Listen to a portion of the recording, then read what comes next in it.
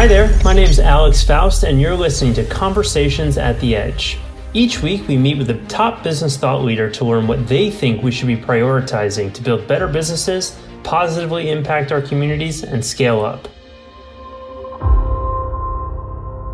Good morning, good afternoon, good night, depending on what part of the world you are joining us from. My name is Alex Faust, your host of Conversations at the Edge. For those of you who are not familiar with our guest, Dr. Tamsin Woolley Barker, she is an evolutionary biologist, innovation consultant, biomimicry professional, and she's the author of an amazing book called Teaming, How Superorganisms Work to Build Infinite Wealth in a Finite World, which is what we're going to be talking about today. And it's a #1 Amazon bestseller in many categories.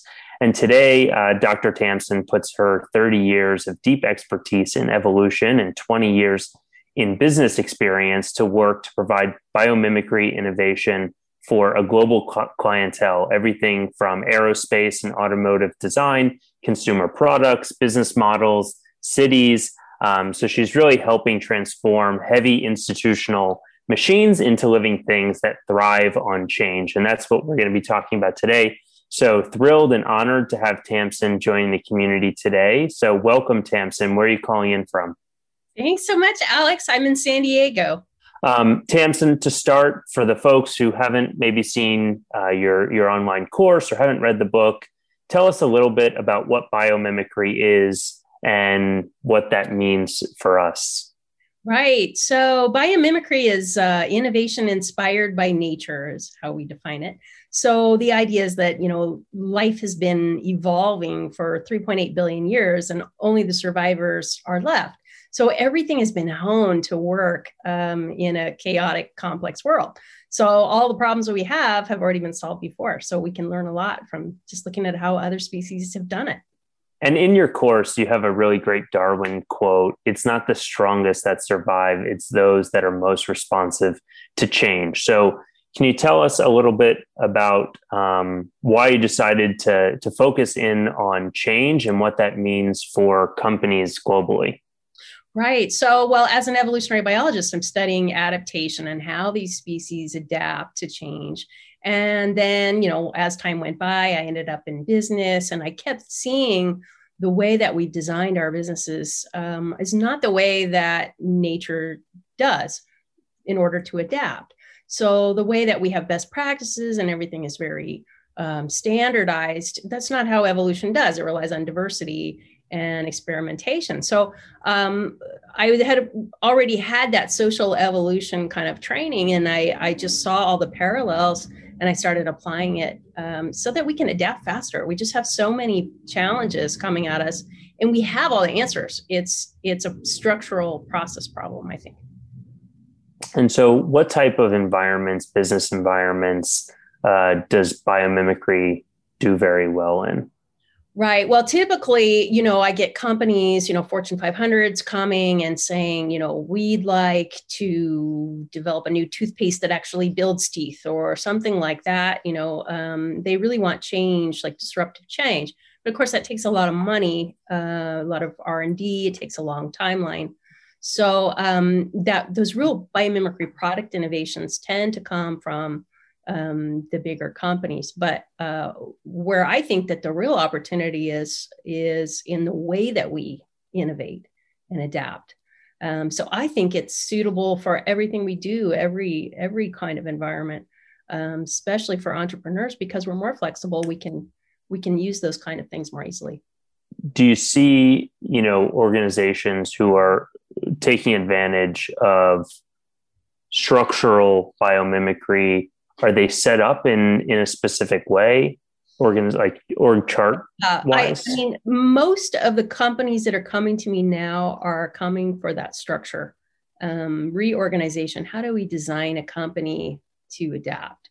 And if you look at like ant colonies or honeybee hives, they are using collective intelligence. Everybody's got a different perspective, but combined, they can do really amazing things.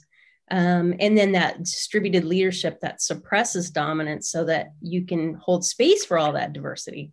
Those are things that we can use right now. And so to me, I think it's really low-hanging fruit. It's very accessible, and the structures are very simple.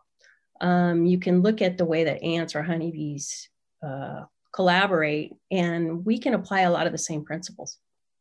Can you share a little bit more about how ants and honeybees are collaborating?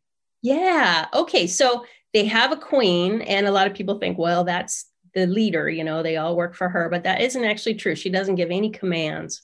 All she's doing is providing some feedback on what kind of workers are required at that time. So what's mostly going on is this distributed leadership where everyone's working for a shared purpose. And what they do, like the ants, they work in these little trios. They work in teams of 3. And one of them is a leader, what we call a leader, which is they're much more active socially, and they're, communicating, and they're looking at the big picture. And the other 2 go to work. They're specialists. And so they work in these little trios. And in doing that, the leaders actually knit it into a fabric. So it's all one thing, but no one individual has all the knowledge. And so that's an easy structure for us to mimic. So I'm curious about, how do you think about business rather than being a sum of all its parts? How should we be viewing, whether it's product lines or different departments or locations, if not parts of a whole organization? Right. Well, I mean, if you think about like a honeybee hive, it'll start with one queen, and then she'll produce eggs, and then those grow. And then, so it's growing, and that's how living things do. You don't design it from the top down and press go. It's not a machine. So I think that's the basic premise. So when you start to think about that, then you're thinking about like, how can we use these trios? How can we distribute leadership? How can we hold space for more diversity and more experimentation? And then the silos, breaking down the silos, if you can have teams that are organized around the end goal, like the customer. So you tend to have teams that are more structured around the end product. Like, how are we going to serve this particular customer?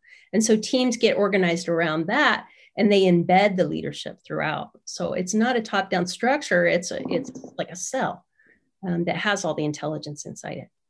And so if we're looking to build like a bottom-up business, would this structure have, say, a marketing person, a salesperson, a customer support person, and, a leader inside the little pod? Or how does that kind of distribute throughout the organization?